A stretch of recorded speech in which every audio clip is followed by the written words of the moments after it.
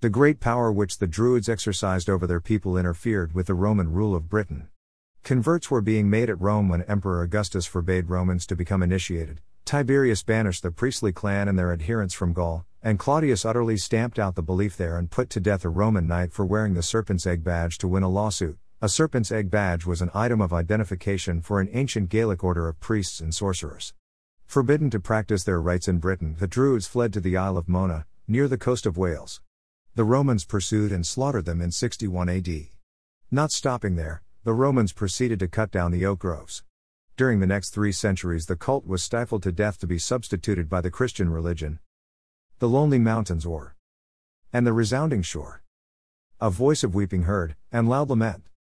From haunted spring and dale, edged with poplar pale, the parting geniuses with sighing scent, with flower inwoven tresses torn, the nymphs in twilight shade of tangled thickets mourn.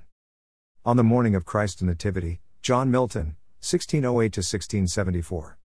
The miraculous power that the Druids seemed to possess was rebranded as black magic.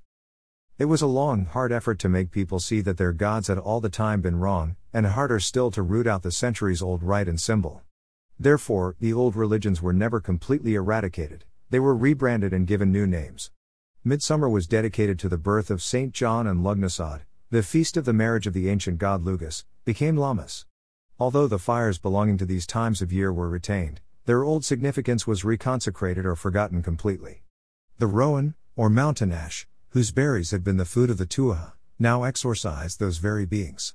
The fires which had been built to propitiate the god and consume his sacrifices to induce him to protect them were now lighted to protect the people from the same god, declared to be an evil mischief maker. In time, the autumn festival of the Druids became the vigil of All Hallows or All Saints' Day. All Saints was first suggested in the 4th century in memory of all the saints, since there were too many of them for each to have a special day on the church calendar. A day in May was chosen by Pope Boniface IV in 610 for consecrating the Pantheon, the old Roman temple of all the gods, to the Virgin and all the saints and martyrs.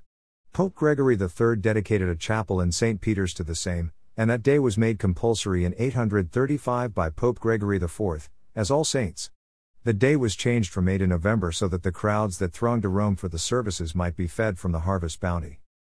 In the 10th century, Saint Odilo, Bishop of Cluny, instituted a day of prayer and special masses for the souls of the dead.